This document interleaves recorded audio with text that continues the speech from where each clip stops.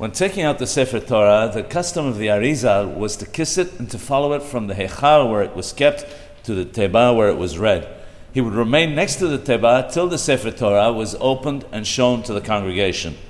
He would then look at the actual letters of the Sefer Torah. He said that if one would look at the Sefer Torah from close so that one could actually read the letters clearly, it was beneficial to the person for Kabbalistic reasons.